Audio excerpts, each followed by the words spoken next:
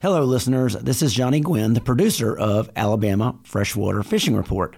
Brian is still dealing with some COVID issues, and while he's on the mend, he's still having some issues with his voice. So that's why we've put together this Tales from the Tournaments episode, and we picked a couple segments from past shows that dives into the world of fishing tournaments.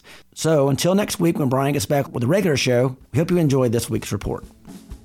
Hey guys, and welcome to the Alabama Freshwater Fishing Report, presented by Geico of Mobile, the first podcast to bring you the local fishing report of Alabama lakes and rivers, whether it's good, bad, or ugly. This week's episode brought to you by Great Days Outdoors magazine. If you hunt or fish Alabama or in the Deep South, you know that it's different down here. Spawning seasons, patterns, food sources, they ain't the same down here as in other parts of the country. At Great Days Outdoors magazine, Southern outdoors writers pick the brains of the best Southern hunters and anglers and give you the best how-to, where-to, and when-to articles, along with so much, much more. Pick up a Great Days Outdoors magazine subscription and become a better Southern outdoorsman. Great Days Outdoors magazine can be found at your local Barnes & Nobles, Books A Million, Tractor Supply Company, Rural King, Bass Pro Shops, or you can save and buy online at greatdaysoutdoors.com. And brought to you by Sun South. From outdoor equipment, parts, services, accessories, Sun South has you covered. Own the best for less. Visit Sun South or sunsouth.com for quality John Deere equipment. Sun South, for those that do. I'm your host, Brian Sin, and today we are joined by our co-host, Norman Latona. What's going on, Norman? Hey, Brian, how are you? Good to be here. We're going to jump right to this thing, Norman. On our first segment today, we are very excited and honored to have Stetson Blaylock on here. Stetson, what's going on, man? Hey, guys, I'm glad to be here. Glad that y'all are having me on. It's that time of year, you know. We've I don't know about you guys, but I'm ready to get back after this tournament season. And, you know, the Classic seems like a distant memory now back in March. So it's time to get back on the trail. Well, man, you brought the Classic up. Let's stay right there for a minute. Congratulations, brother, man. Number 3 finisher there. That's that ain't nothing to sneeze at there, man. Congrats on that. That's a big deal. I appreciate it. Yeah, I think for me, being my first Classic, being the 50th Bassmaster Classic, I think that says enough right there. Just fishing for as long as I have, having the confidence that I could make that tournament and actually compete in that tournament has always been there, but actually getting on that stage, being there that week and enjoying everything that was, you know, that Birmingham and Lake Guntersville had to offer, it was pretty special just to be able to represent myself and my family and sponsors and just everybody that's involved with my team. My question is, will this being your first one, the 50th anniversary, I mean, was it what you thought it was going to be? It was exactly what you said. Ever since I was, I guess 7, 8, 9, 10 years old, I have not necessarily dreamed of being on that stage, but just wanted to experience the Bassmaster Classic and wanted to experience that stage presence and understand and respect what that stage means to every angler that's crossed it. And for me to finally get to do it at a place like Lake Guntersville and in the 50th Classic, it was one of those moments that it was one of those weeks, not necessarily moments, but weeks that I'll never be able, no matter how many Classics I qualify, I'll never be able to relive what happened that week. Absolutely, man. Well, amen to that. I know that was a thrill for you, and not only for you, but for your family to be able to be a part of that and see it. And I know that was a special moment.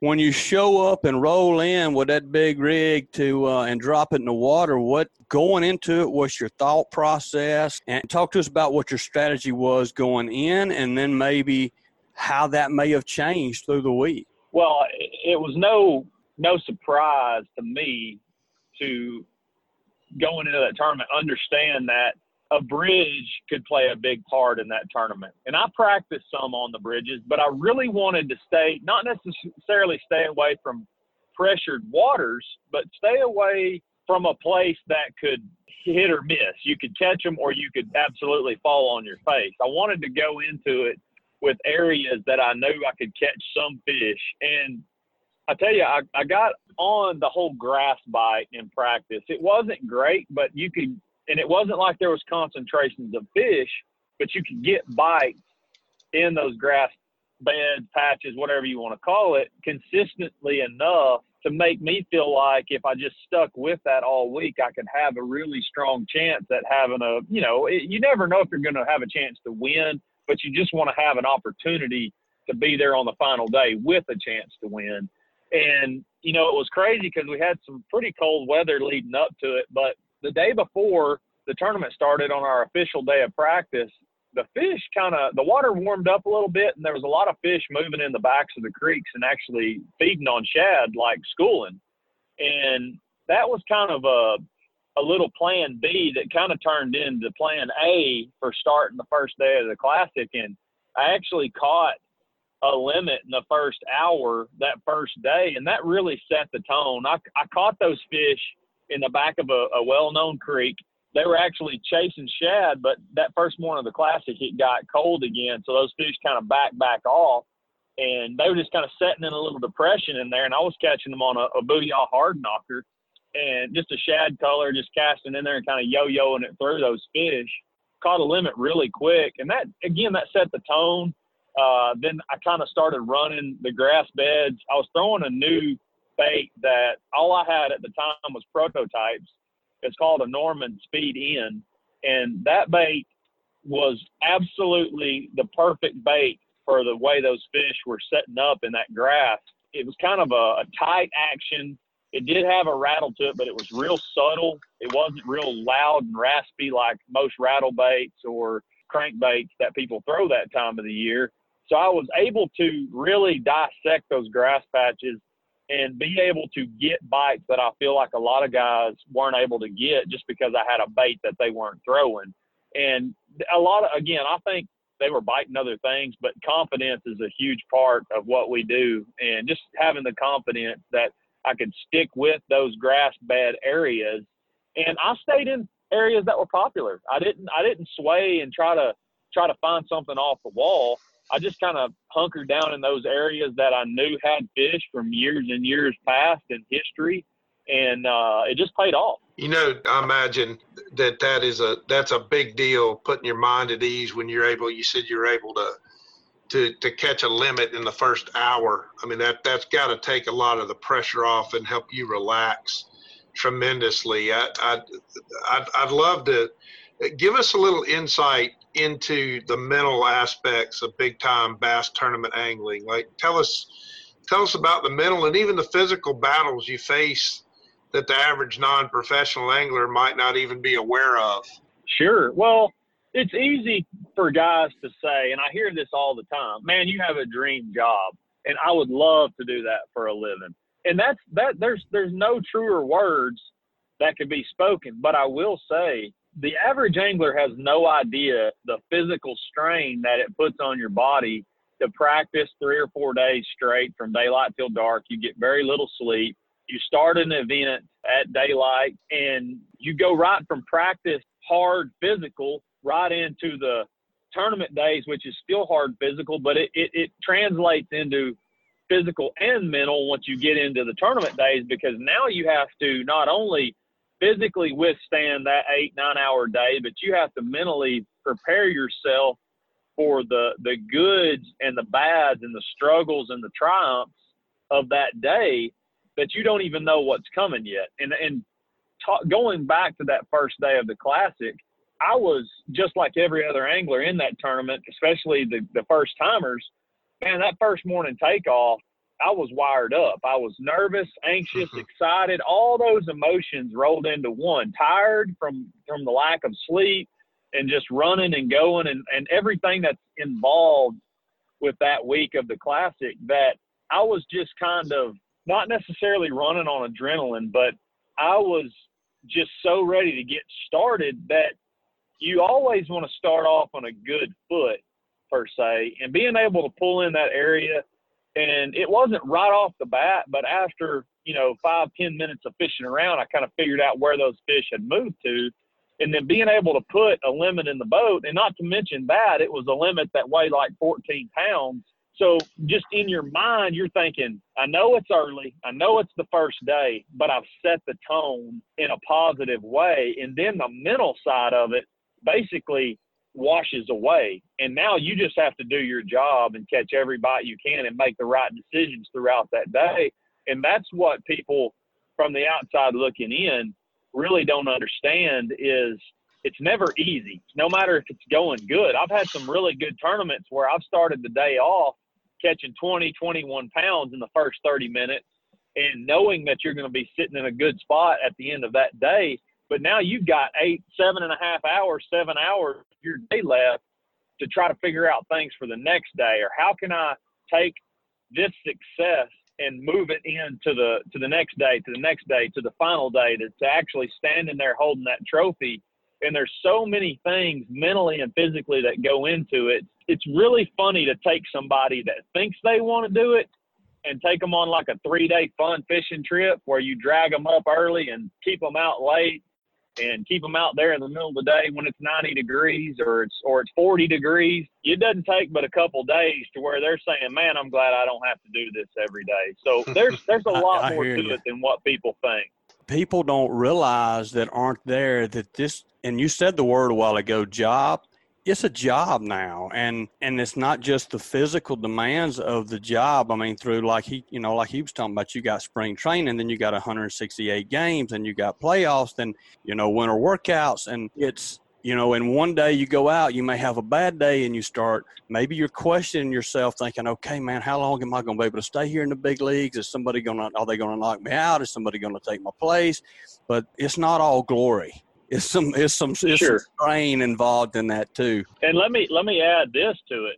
Something we haven't mentioned yet is people don't realize that, like you mentioned baseball, those guys have an agent that helps handle all their off the field stuff that they have to do. Not very many anglers, once they reach this level, have what you would want to call an agent, because the industry is so small that these companies, they don't want to deal with an agent. They want to speak to you. Yes, my wife helps me a lot, so she handles a lot of that stuff while I'm on the water.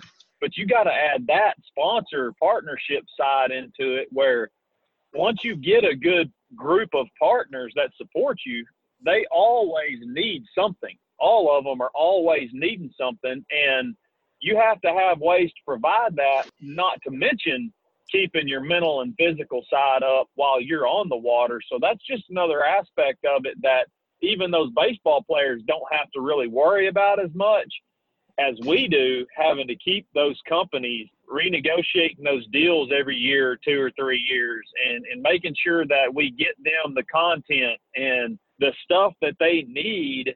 It's a huge picture that a lot of people just see. All they see is us catching bass on TV and how fun that must be, and that's all they see. Yeah, absolutely, man. I hadn't thought about that. That's a whole extra strain, is to keep that flow going in with your advertisers and sponsors and things like that. I didn't even think about it. Well, let's go back to Guntersville real quick, and so you were cranking grass mainly. Am I correct? Yeah, mainly. I had, like I said, I had a couple places where the fish were feeding on shad, and I could pull in there and get a couple bites pretty quick if the shad were in there. But 90% of the fish I weighed, the quality fish, came from that grass. How do you navigate grass with a crankbait as far as not getting grass? I mean, not getting grass on your crankbait the whole time and things like that. Is there a trick to that I don't know? Well, it all depends on how deep, the type of grass, the bait. That's one thing that I was so excited about going into that tournament, is I knew I had the right bait. They hadn't seen that bait. I figured out that I could throw it on 20-pound test fluorocarbon and was able to keep that bait in that 4 to 6 foot grass. I could keep it right on top of the grass. And yes, if you watch the live shows or you watch the actual show that aired, you will see a lot of, wasted casts where you reel it in, there's grass on it. That's just part of the game. But I think the biggest thing to remember is you have to make those adjustments. Being a lot of the time I was holding my rod tip at about a 10:30 or 11 o'clock position, being able to keep it up above and throwing it on bigger lines. So it wasn't getting down and just digging in that grass. There was a lot of variables that went into that, and just understanding that it's going to happen. You just have to make more casts than everybody else so you make more effective casts. At Guntersville, you know you're going to be fishing grass. You got that in your mind. You've got choices. You can throw spinnerbait, chatterbait, jerkbait. What was it that made you go, you know what, I'm going to the crankbait? Well, it's funny you mention all those. I actually started practice with 2 of each of those. 2 spinnerbaits, 2 vibrating jigs, 2 jerkbaits, 2 or 3 or 4 crankbaits. And I actually had 2 lipless crankbaits. I had a Booyah hard knocker and a Booyah one knocker. And I feel like, again, I keep it simple. Even though that sounds complicated, I had 2 of each. I want to find out what style, what's going on. Do they want that jerk pause over the grass? Do they want that vibrating jig just kind of fluttering through the grass? Do they want that lipless crankbait yo-yoed? Do they want it steady retrieve? And I tried all that stuff. And for me, it just came down to I couldn't get bit on a lipless crankbait except every now and then. Now, I did weigh in a couple really key fish on it in the tournament, but it was still grass related, and it was in areas that I realized fish were using more than others as the tournament progressed. But during practice, every time I picked up that speed in, I was able to catch a 3.5 to 5 pound fish on it. And it wasn't fast and furious in practice, but it was enough to let me know that, okay, I've tried this vibrating jig. I've tried 2, 3 different colors.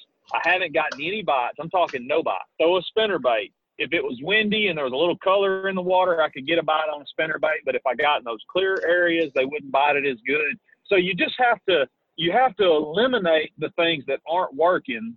And for me, that's what I do. That's how I keep things simple.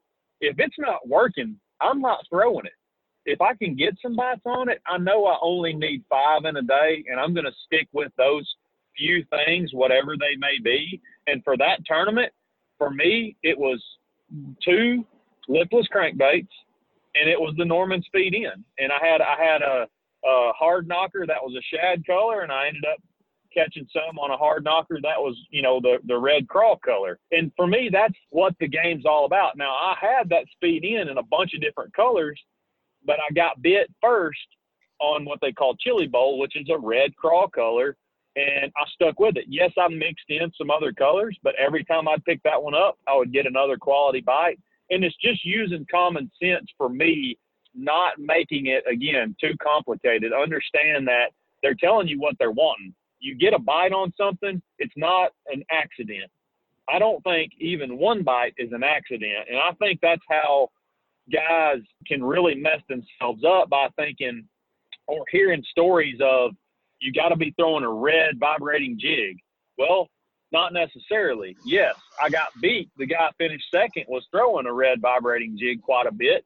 But for me, my confidence was in that crankbait, and that's what worked. And, I just kind of broke it down throughout that week of practice to understand that I felt my confidence was going to be the best and most well served with that bait in my hand. You let the fish dictate. I mean, you give them some smart options from years of experience, and then you let the fish dictate what you're going to key on. So you came to the realization that, hey, I'm catching more fish, better fish. This is the bait I want to stick with right here. If you don't mind, walk us through kind of the equipment that you use when you're cranking you've talked a little bit about the crankbait. Sure. Go all the way back from the rod, the reel, the retrieve, the line you use. And I mean, I'm sure there's specific reasons that you use all that. And I would love to hear kind of the insight on how you rigged the whole deal. Sure. Well, this year, as you guys know, is I joined forces with Academy Sports and Outdoors. And not only that, but I actually joined the H2O pro staff side of Academy for rods and reels. So this year I'm using all their rods and reels. We're actually working on some new stuff right now in their rods. And I'm really, really excited to be working with a company like that has as big a footprint as they do in our sport. And they're letting me have a lot to say and input in what's going on. And here's how I was looking at this. I was throwing an Ethos HD reel. That's an H2O Express reel. And I was throwing it in a 6:6-to-1 gear ratio on that crankbait. And you say, well, why was you throwing it such a slow retrieve? Well, I had it paired on a 7.3. It's a new crankbait rod that they just put out in their Ethos HD lineup. And it was a good, I'm going to say a heavier action crankbait rod. And what I was doing is I was throwing it on, like I said, 20 pounds. I was throwing it on Seaguar and VizX. And how I was able to make it all work for me was casting that crankbait out there, big line, slow reel. Even though I was moving fast, covering a lot of water, I was able to get that speed right with that slower retrieve reel to where I could keep that grass just below the bait. And occasionally I would hit the grass. It wasn't necessarily important to be hitting the top of it or ticking the top, as they say. I just needed to be close enough to where those fish would strike. And having a little bit stiffer rod, I was able to pop that bait out of the grass and clear the bait when I did get it on the bait. And so for me, all that together is what makes success and confidence. And I'll tell you another piece of that puzzle that was really important was I was throwing a Gamakatsu G-Finesse snap on the front of that. And I feel like that snap was allowing that bait to stay clear of grass a lot better. And again, that was confidence. It has nothing to do with a science or a study I've done on it. It was just my confidence. I felt like I was staying clear of the grass better. Another key that I was doing was I was using the new Gamakatsu G-Finesse treble hooks, but now they make one that is a medium wire. So they came out with the light wire a few years back, but now they have one that's a medium wire, and it's absolutely perfect for lipless crankbaits and crankbaits alike. And I just feel like all that working together, it's not about was what I was using the only thing that you could use that would work. Absolutely not. But it was what was working for me, and it gave me 100% confidence that I was going to land the bites that I got, that my bait was in the strike zone, the maximum time that it could be, and that I was going to actually have a chance at the end to be standing there on that final day. And that's exactly how it doesn't always work out like that, but this is one of those times where it was just spot on. Everything worked flawlessly, and, there it was. Stetson, changing gears just a little bit. I'm a fisheries biologist. My background is in the science and in the resource management side of things. And I'm curious, what are you seeing regarding the resources out there, our bass fisheries and the water resources? It sure seems like that, generally speaking, the resources are very healthy, at least for the most part. And it seems like certainly on the professional angling side, you guys are catching bigger bags, more fish, bigger fish. Is that what you're seeing out there? I mean, tell us what you're seeing across the country. Well, I think that the majority of the fisheries that I've been to are very, very well managed. I think that's the biggest thing, is it's not necessarily the angling that's going on those fisheries as much as what those each state's wildlife management people are actually doing. And I know on the pro angling side of it, that Bassmaster has a great staff of people that takes care of these fisheries. And some of these tournaments, we have meetings specifically on how are we going to leave this lake better than we found it. And there's always things that we can all do better. But I'm going to tell you something. I feel like right now there are more fish being released after they're caught than there ever has been ever before. I think there's more anglers, but there's a lot more catch and release going on. So when you see a picture of a fish that dies, it's kind of a skewed view from the public eye, because I feel like that there's way more fish being turned loose than there are going into the frying pan or going on the wall. And that's a great thing. But I can tell you right now that bass as a whole and us as anglers, we get penalized for having dead fish. For one, we can't throw dead fish back. So we do everything that we can to manage our fish personally, but they're only ours for a week. And we have to understand that when we're through with that lake, we want to make sure that every one of those bass goes back into that lake and they are successfully released and live to be caught the next time we go, or for the next generation when they show up. And for me, I feel like that I've noticed it a lot in the last, I'm going to say 3 to 5 years, that the live release rates have went up tremendously.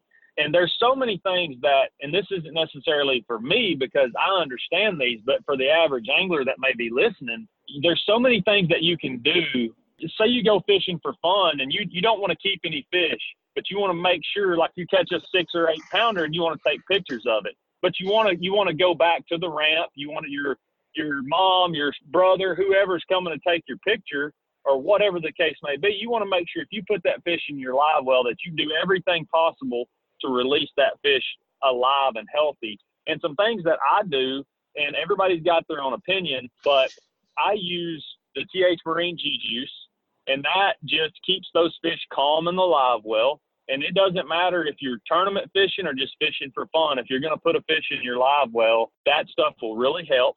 Keep your live well cool, not necessarily ice cold because you don't want to shock those fish, as you all know, but you want to keep it cool so it's more stable to what they were caught in. You know, if that water temp's 70, 80 degrees, you want to make sure that water's not 98 in your live well. And just keep an eye on those fish. And I think if we all do that, I think the fisheries that we have right now are some of those lakes that we go to that are well-known fisheries are as strong as they've ever been.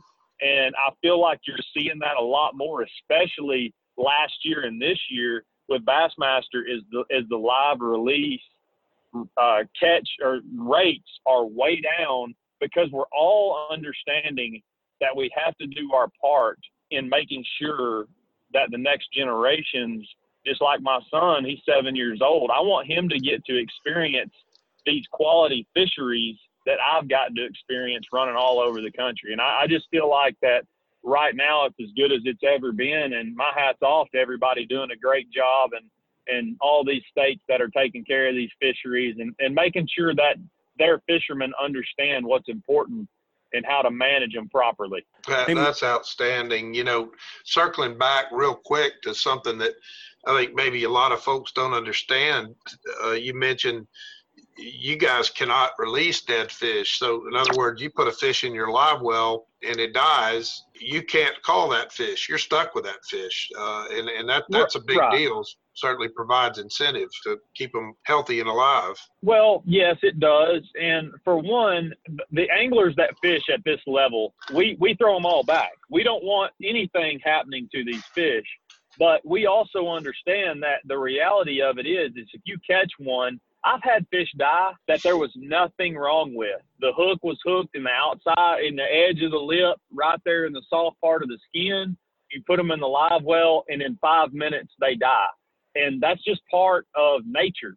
I mean, a lot more fish, in my opinion, get caught by eagles and ospreys and turtles and whatever else is in the water, muskies, pikes. There's a lot of stuff that's lost to nature, way more than a bass or two in a live well. And I just feel like that bass has set the standard with putting those penalties in place to where you do everything you can to make sure that those fish go back in the lake as alive and well as possible. Well, and I think part of it's a generational thing. I think it's a mix between education and generation. And what I mean by that is we've all been educated. We know how important it is to catch and release, especially the catch and release. And Norman, I know in your world in the pond management, it's a different thing than these large lakes. I mean, a certain amount of fish have to be taken out of those lakes to manage them and keep those lakes healthy. But I think for the most part, we've all been educated to the importance of catch and release. But you back up and look at like my dad. My daddy don't know what throwing a fish back means. He grew up in a generation, though, where he's eating fried food every meal anyway. I mean, he's frying, he's catching them, he's cleaning them, and he's frying them.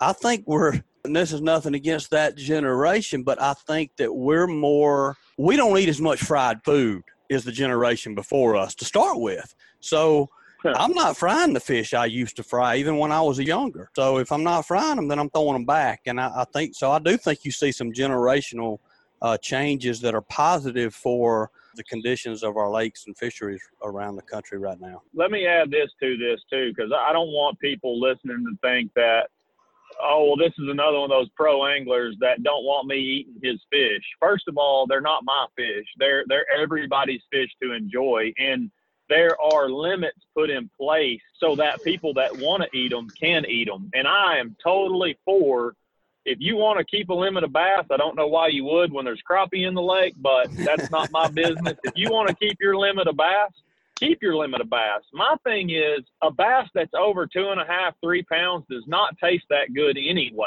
So if you want to keep a limit of bass, go keep your limit, but throw those 3.5, 4 pounders back. I mean, those fish are the ones that are doing the most of your spawning anyway, and they're the ones that are regenerating that lake for the next generation of anglers. So, just be smart. I mean, keep your limit, but just be smart with those big ones and enjoy them and catch them and, enjoy the fight, put them in your live well, take a picture, take care of them, and turn them suckers loose. Absolutely, man. Well, Stetson, again, buddy, congratulations on your success through your career, through the Classic on Guntersville. We're glad you got to come to Alabama and have some success and enjoy our resources here. And, man, we just wish you the best of luck and stay safe on the road and on the water out there. And man, I hope you'll jump back on here again sometime. It's been a pleasure having you and getting to talk with you. Can't wait. Hey, guys, thanks again for having me, and I look forward to the next time. Thanks, Stetson. We appreciate you, buddy. Thank you, Stetson. All right. See y'all. Let's go up north to Pickwick and Guntersville with Brad Whitehead. Brad, you on, buddy? Man, I am here. That's what I'm talking about. Okay, we have just come off a huge tournament on Guntersville Lake, the Alabama High School Championship, and I am sitting here with the second place winner, my son, Nathan Whitehead. So we have been on a awesome. That's great. Well, Nathan, man, are you on where you can hear this thing or you can talk to us?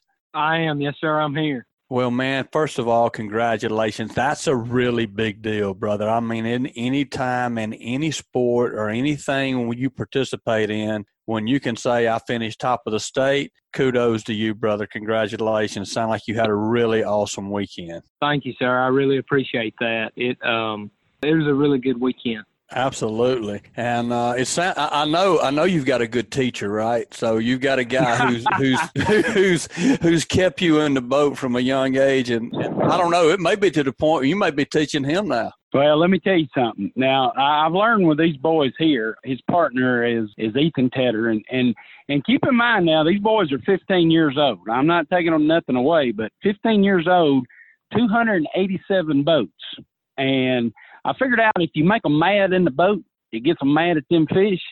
And let me tell you something. Once they get mad, it's over with. Well, we thought it was over with. They got beat by .112. Oh. And, yeah, it hurt. It hurt. But we were in these guys' backyard. We give them a good run. I'll let Nathan kind of break down kind of what they did Thursday, what they did just to break it down real quick. The North fished on Thursday, the South fished on Friday, and then we all come together on Saturday. And they changed a few rules during the week, which kind of, you can always say is if.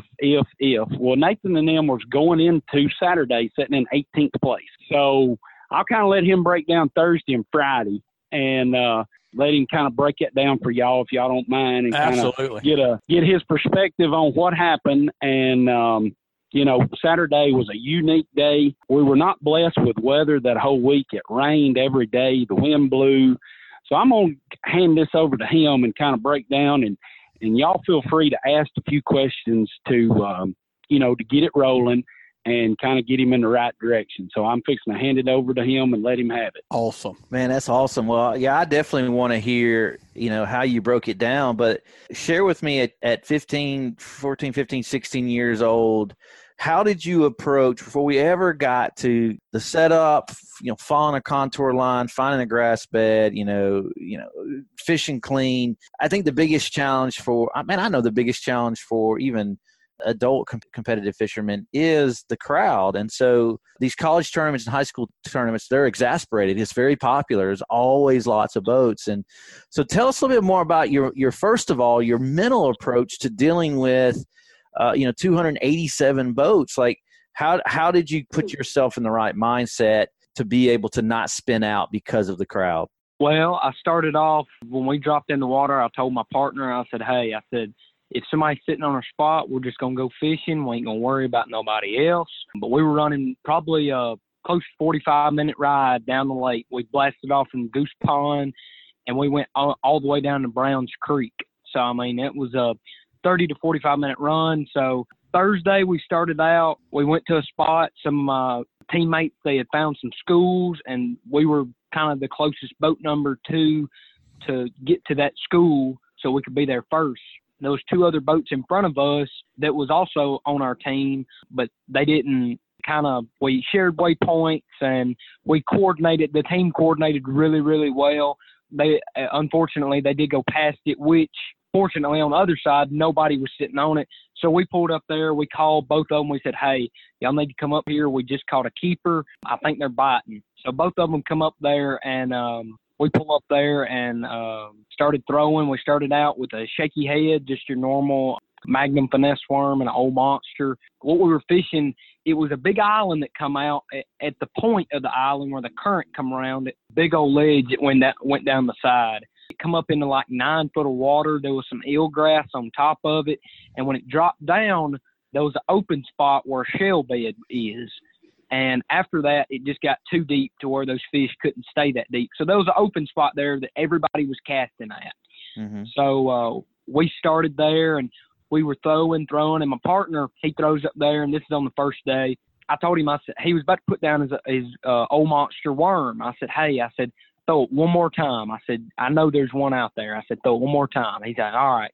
So he cast out there, and he gets about halfway to the boat. He sets a hook. It's a 4.5-pound largemouth. I said, boom. I said, there's 2. So it was a 3-fish limit. So we crank on there for a little while, and we pounded that spot probably for a good 3 or 4 hours. He lost a couple fish. That was okay, though. We did capitalize on it at the end, but it was kind of tough there for a minute. I think there was a period where nobody was really getting any bites. We have a group text that all the dads communicate back and forth, and it just wasn't really there was no action really happening. So we just ditched the deep bite, and we just went shallow, and we found an island that had a bunch of eelgrass on it coming up. We did this. It's a worm, and you peg it. You put it's on a spinning rod. You use braid, and you tie a fluorocarbon leader to it, and then you slide a bobber stopper or a peg on there. Put an 1/8 ounce tungsten with a 1/0 flipping hook on there, and then put a small Zoom finesse worm, and you drag it basically like a Carolina rig through that grass, and that peg keeps it from getting hung up in that grass. And we caught a bunch of our keepers there, and that filled our limit. We culled 2 or 3 times. It really boosted our confidence, and we were having a lot of boats come around, getting around us. So we called another team over there to fill their limit for our overall team to see if we could get the overall team award. Mm-hmm. We called them over there. They end up catching a limit, if I'm not mistaken, a pretty decent limit, enough to get them on up there. So we go back deep. Another dad had said, hey, we're still catching them deep, so y'all might want to go hit it as well. So we found a ditch or a channel where these 2 points come together, and there was fish down the ledge, just like you see all these guys that are grassing. Mm-hmm. Found them perfect. We're throwing a shaky head on. I'll be honest, I threw a shaky head the most I've ever thrown a shaky head before, probably. I mean, that's really where most of our big bites come off of. We pulled up there. We culled a couple more times. We ended up with 9.5 pounds. So old monster finesse worm on a shaky head. That's really keyed in what we had. Which ended you in 18th place. Which ended us in 18th place. Okay. So we're going into Saturday we're feeling confident. Got a new boat captain. Got a new boat captain. Our other boat captain, unfortunately, he hurt his neck a little bit from some waves. So my dad had the boat captain for us. So we had it was different boat captain. Hey, let me tell you. Let me interrupt this right quick. Of course, the other dad, he's in great physical shape, but we had to take a beating. Now, let me tell you something. We went through 2 gallons of oil. We got there on Tuesday. We got to practice Tuesday and Wednesday. And what he wasn't telling you is we had found 28 schools of fish. They only fished 3 of them on Thursday. So that opened up the field for a lot of fishing on Saturday. Mm-hmm. But I told them, I said, boys, y'all know, you watch these videos. These professionals, once they find a school of fish, especially on Guntersville, now, mind you, there's probably, I'm going to say between 500 and 600 boats on Guntersville that particular Saturday. God. You don't leave fish. You don't leave fish. You stay there, you grind it out, and I'm going to let him finish the day for Saturday. But I told him, I said, once we catch 3 fish, we're going to stay on a school. We're not leaving. I don't care how mad y'all get. If we can see them, we're going to set on them. So I'm going to let him finish the story on Saturday. They were so mad at me they couldn't see straight, but bringing in 15 pounds, the old smile with a 7'3" large mouth, I become the favorite dad after that because, I'll let him finish this right quick for you guys, and I'll pick it up on the end. So hold on just a second. Like you said, we started out on Saturday with a new boat captain. We had a little bit different mindset. Like you said, we were going to sit on a spot. We had to sit on it, grind it out. We made a big, long run that morning and hit the grass again, but we weren't able to really capitalize on the bite there. It kind of died off there on Saturday. The weather was different. The wind changed. They were moving a whole lot more current. So we're going up to another spot, another shell bed, had a ledge on it. I called a keeper. I told him, I said, all right, we got 1 in the box. Let's keep on going. So we hit another spot. We pull up there, and I ended up catching like a 3-pounder on a shaky head out of it.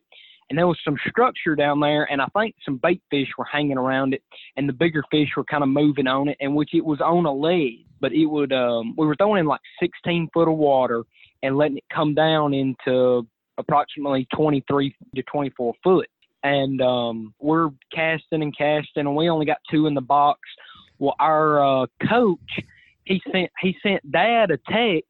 He said, y'all better find shelter. He said, there's some bad storms coming. So we get on we have radars that we keep on our phone to see how the weather's going. Well, we see it, and there's this big old red, orange, and just terrible looking storm coming. And my partner, he goes, let me get 1 more cast. He throws out there, and he's pulling it back. He goes, I think I got him. And he sets the hook, and it doesn't budge. And this fish all of a sudden starts coming up, and it's a 7'3" largemouth. So we're sitting there, and you can see the wall of rain coming, and the wind's starting to pick up. It's starting to get hectic. He's sitting there fighting it at the back of the boat. We finally get it in. We just throw it in the live well and book it and get under a pier. And we sat under it for 30 to 45 minutes. The waves are really bad coming over the back of the boat. We had the bilge pump running, and it kind of got scary there for a minute. But after the storm is really when they bit. We go right back out there to where we caught that one at. We basically stayed there all day, like he was talking about, from 10 o'clock all the way to 3:30 to when we had to come in. So we go out there again, and my partner, about the 5th or 6th cast, he throws out there again. He goes, boom. He goes, I got another good one. Comes up, and he's skiing it across the top of the water like it's a 2-pounder. We didn't even check it. We knew it was a 3 plus. We throw it in the box. Come find out it was close to 5 pounds. And we were cheering, and my dad, he told me, he said, y'all need 1 more decent, y'all need to cull. There was a little one in there. It was almost 3 on the dot. He said, y'all need to cull that fish. I said, okay. I said, give me 10 minutes. So I'm throwing out there. I hang a good one. It was a good bite. I got a good hook in him. Get it to the boat. My dad, he called another dad over there and said, hey, while we're culling this fish, see if y'all can pick up a limit. So while they're doing that, I weighed the one that we had to cull out. It was 291, and I ended up culling it with a 325. So both of the fish really looked similar. So we had to make sure we were getting the right amount of weight out of it. So we had to get back to the boat ramp. It was a 30 to 45 minute ride. Like I said, we went way down the river, and it was on, like I said, a shaky head, some type of soft plastic worm. That seemed to be the key ticket. And when we got back to weigh in, I told my partner, I said, we might have 13 pounds. We might be pushing 14. We get onto the stage, and I see it hit 15. I said, this is the biggest bag I've ever weighed in with 3 fish. I mean, we were clapping, and all of a sudden, an hour later, we see we got bumped to second, and it really kind of hit hard when we got beat by 0.12. So yeah, that's tough when you're sitting there for an hour, like, your gut's just, going crazy, and then boop. Boop. It happened. Oh, it happened. Man. Well, let me tell y'all something. Everybody talks about these bass fishermen. I'm not going to mention this guy's name on air because he might not want it. We had a boat come in and sit down about 60 yards from us, and he had a spinning rod in his hand, and obviously he knew what he was doing. He had a live scope. We could tell they were fishing a tournament. This guy caught 14 fish in front of these kids. And finally, I just said, hey, guy, what are you doing? We got to know, what is the deal? Mm-hmm. And he's like, look, we're fishing the same way you are. He said, you just got to have confidence. Well, make a long story short, we let him come on by us, and we come up the ledge. And before it was over with, he told us, he said, look, there's good fish on there. Y'all just got to keep your confidence, boys. And he gave them about a 30-second speech. And when that boat left, it wasn't 10 minutes that kid caught that 7.3. And, he could have come in there and stayed all day, and he didn't. And, I hear these horrible stories and see it of these bass fishermen, blocking boats and whatnot. But let me tell you something. It meant so much to me. I made Nathan call him. We found him on Facebook. I made him call him, tell him thank you for not blocking them, not, getting in their way. And, this guy was fishing for $5,000. I mean, it'd have been real easy to come right by these kids, catch those fish, and keep rolling. But you know what? There's some really good guys out there that really treat these kids right, and kudos awesome. to them. What an exciting adventure for a 15-year-old. So where does that put you, man? Does that qualify you for the national championship, or where's your next step with this this tournament? We did qualify for nationals. We do not know where they're going to have it at. I don't think. Mm-hmm. When we do find out, I think it'll be pretty neat. I've never really made it this far. We've won a couple local tournaments, but nothing this high level. It's really just an overall experience. I film. I got a GoPro. I've started a little YouTube channel. I film a little bit, kind of getting into that a little bit. So it's really just all an experience that I've really enjoyed doing throughout this year in general. That's great. How did the team end up doing? So what school do you go to? Muscle Shoals High School, and okay. The team didn't do as good as we did last year. It was one of them deals, you can't make those fish bite. And I think, like my dad said, some kids, they need a little confidence booster, and I guess we couldn't get them going enough. Well, the COVID stuff really messed up all our tournaments. Yeah. So normally Nathan and them, if they would have placed 18th on Thursday, they would have kept their weight over, and they would have won the whole shooting match if they would have, did what they did Saturday. But they dropped it back to 0 to give everybody another chance to get in there in the top 10. So last year, Muscle Shoals placed 4th. And this year, I'm going to say we were in the top 15. I'll be honest with you, I didn't look at it after what they did Saturday. We didn't keep up with it because we wasn't in the top 5. They give trophies to the top 5. But it really wasn't a fair year for everybody because you've got to fish 3 tournaments to qualify for the Classic. Well, with the COVID stuff, they had to shut down so many tournaments. They let everybody back in to have a chance to win. Right. And, that's probably the only fair thing. I mean, this has been a jacked up year. So we just had to deal with the cards that we got. We messed up and went to Eufaula. when they had 6 inches of rain down there, and we shouldn't have done it. And that really, we were going into Eufaula in second place. And when we went down there, we bombed. That was my fault. I thought Eufaula, it was going to get cleared up, but we got down there and the water had come up 4 or 5 feet, and, you know, it throws everybody off. So, you know, we're looking for next year. We're losing 3 good seniors. We're going to miss them. Their dads were huge contributors to our team. One of them was actually the coach. The way the cards are falling now, it looks like I'm going to get a hold of this. You're going to be the man. You're taking the reins. You're taking the reins. We might lose half the field when they find out I'm going to be the coach. So well, I don't know. I mean, I'm gonna tell you what. There's several things in this conversation that have really impressed me.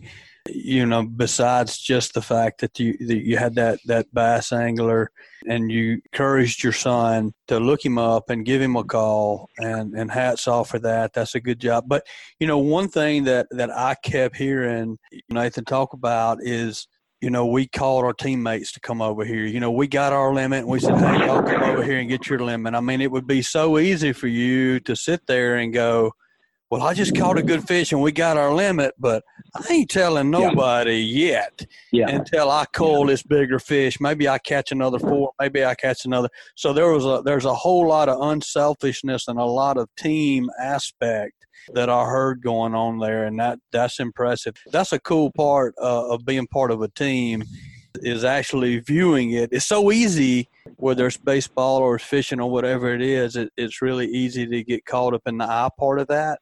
Yes. It's not me, it's we, and we try to. I don't discourage. You know, you get your 3 fish limit. I want y'all to get 3 fish. I mean, that's my main objective. But when we get 3 fish, we're going to start calling around, and we're going to try to make everybody get 3 fish. We didn't think we had a chance as far as in the top 5 as far as weighing in fish. We were going for more of the team getting first place than the individual. I'll be honest with you. I mean, we had talked the night before. Hey, I'm going to let Nathan drop his, if y'all don't mind, drop his contact on social media. I hate to rush this, but he's got a couple of yards he needs to finish before the That's what I'm talking about. Absolutely. And I'm gonna let him drop his YouTube channel for y'all and his contact in case anybody wants to reach out. Maybe there's some younger viewers that saw that or heard this that might want to ask Nathan some questions that might be his age. I'm gonna let him drop that, and then I'll finish up with y'all if that's okay. Man, perfect. Thank Absolutely. you. My Instagram is just Nathan Whitehead Fishing. My YouTube channel, you can just type in Nathan Whitehead Fishing as well, and it should pop up. But if you need any, like on my YouTube channel, I should have a practice video about Guntersville. It might help you catch some fish. It might help you improve on your techniques. If you need any help, just send me a message on Instagram. On Facebook, my name is just Nathan Whitehead on it. Just send me a message on that, or on YouTube, just in the comment section, and just reach out to me and just let me know. Absolutely, man. Thank you, buddy, and we appreciate you taking the time to jump on here. Go get that grass before that rain hits, because we know it's coming. And good luck to you. Let me tell you. Keep doing what you're doing. He said, yes, sir. Let me tell you, we're leaving to go to Panama City Friday, and he's actually been working. There's a company called Sea Power. It's a new company in North Alabama, and what they do, they're adding these harnesses to these depth finders that clears them up. Well, he got asked to come up and learn how to do that, and he's got a friend that he fishes with, and that's what they've been doing during the week, making these harnesses and rigging up boats. Some of the guys like Jacob Wheeler, Jason Lambert, they've come and had these harnesses put up, and he has absolutely loved it. He has got to work with all kind of different electronics. But, you know, it's like I told him. I said, that's fine. But when you get home, you've got a few duties to do, too. So it's if you're going to be a man, you got to act like a man. So he's trying to get some grass cut. But I do appreciate y'all letting him come on. And absolutely, man. And I'll tell you, I just want to say before we wrap this up, I've got a lot of teenage kids, and I'm around a lot of teenage kids that do that. And it's very rare that you get a kid that can get on and talk like he just talked. And so hats off to you as a dad for getting him to that point. But he's a very well-spoken young man, and I think his future is bright. You've done a good job. Well, I appreciate it. Like I said, he's been around with me traveling with the crappie ever since he was about 6 years old. He's probably been on 10 or 12 covers of magazines. He's been in catalogs. He's got his own deals with Lucky Crafts, with Slider. He does all that himself. It's pretty neat. He said, Dad, do you know who runs Lucky Crafts? And I said, no. He said, it's Brett Ayler's wife. He said, I talk to her once a week. And I was like, really? I said, you just keep doing it. You know, he tries to get the pictures. They get him to do a little paragraph to go with the pictures. And, you know, one of these days he might not want to do it. I didn't want to burn him out as young as he is. But you know what? He keeps wanting it, so I'm going to keep feeding it to him. So I'm lucky. I know one day he ain't going to want the old man to go with him. So I'm trying to I tell you what he's looking forward to. He's looking forward to that minnow tank getting put in that boat so we can go catch some smallmouth. So I'm hoping in the next month or two we can talk about that, maybe get some people up here to do some minnow fishing and try to catch some of these smallmouth. Absolutely. Absolutely. Well, man, that's great times. Next generation of fishermen. Thanks for sharing, letting him share. And we didn't talk much about what's going on in your world, but we love having you on. But go ahead and tell the folks how to get in touch with you if they want to come take a fishing trip with you up on the Tennessee. No doubt. We're still doing a few crappie trips. I've got a guy that works with me. He's doing some crankbait trips. It is really getting hot, so we're only doing 4-hour trips. I'm letting him take most of those. So if you're interested in doing a crappie trip, 4 hours in the morning, come on. We'll get you fixed up. Be looking for some advertisement for smallmouth trips. We'll be booking them pretty soon. All live bait below the dams on some of these shell beds and bluffs. It is really fun. You're going to catch 40 to 50, 60 fish a day. You can get up with me through Facebook or Instagram, or hey, the old-fashioned way, give me a call, 256-483-0834. And guys, we want y'all to try to get up here this fall and catch some of these smallmouth. So come on. Man, we want to do that. That'll be fun. Me and Steve have to I have never caught a smallmouth in my life. Oh, Lord. You need to do that. I've got a place you guys can stay. We'll go out. You meet Nathan. You meet some people in Muscle Shoals. I'll carry you by where all the famous people used to do the recording at Fame Studio. There's all kinds of stuff. So that sounds like a good time, man. Absolutely. That's awesome. I mean, my first smallmouth I ever caught is right there. Brad, I don't know if you recall, I grew up in Tuscaloosa. My family's from Muscle Shoals, and literally the first smallmouth I ever caught was right there below Wheeler Dam, and it changed my life. It changed my life. That's I great. tell you what, people come from. I ask people all the time, man. They come from. I had a group in here Friday, the afternoon trip. I thought I was going to die. They were from Michigan. 12 people come in. All we want to do is catch a smallmouth. Well, they caught some, but I after about 2 hours, they said, "Hey, can we get in that boat and just ride?" I said, that's even better. I mean, it was blazing. So they were burning up. But, yeah, you guys, hey, thanks for what you do. Appreciate you letting the kids come on. And like I said, maybe you guys can get up here and y'all can go back and talk about a good time on Pickwick or Wilson Lake. Man, Absolutely. That'd be awesome. Thanks, buddy. Brad. Well, appreciate you, man. I always look forward to talking to you, and we'll talk to you again soon. Okay, bud. We'll see y'all. See ya.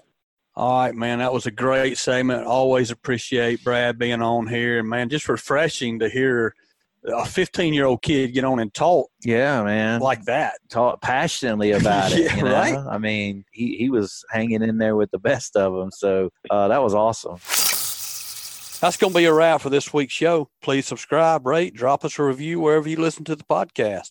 If you'd like us to email you the podcast, just text fishing, the word fishing, to 646-495-9867. And we'll send you that show each and every week. That's a wrap for today. Talk to y'all next week. See ya.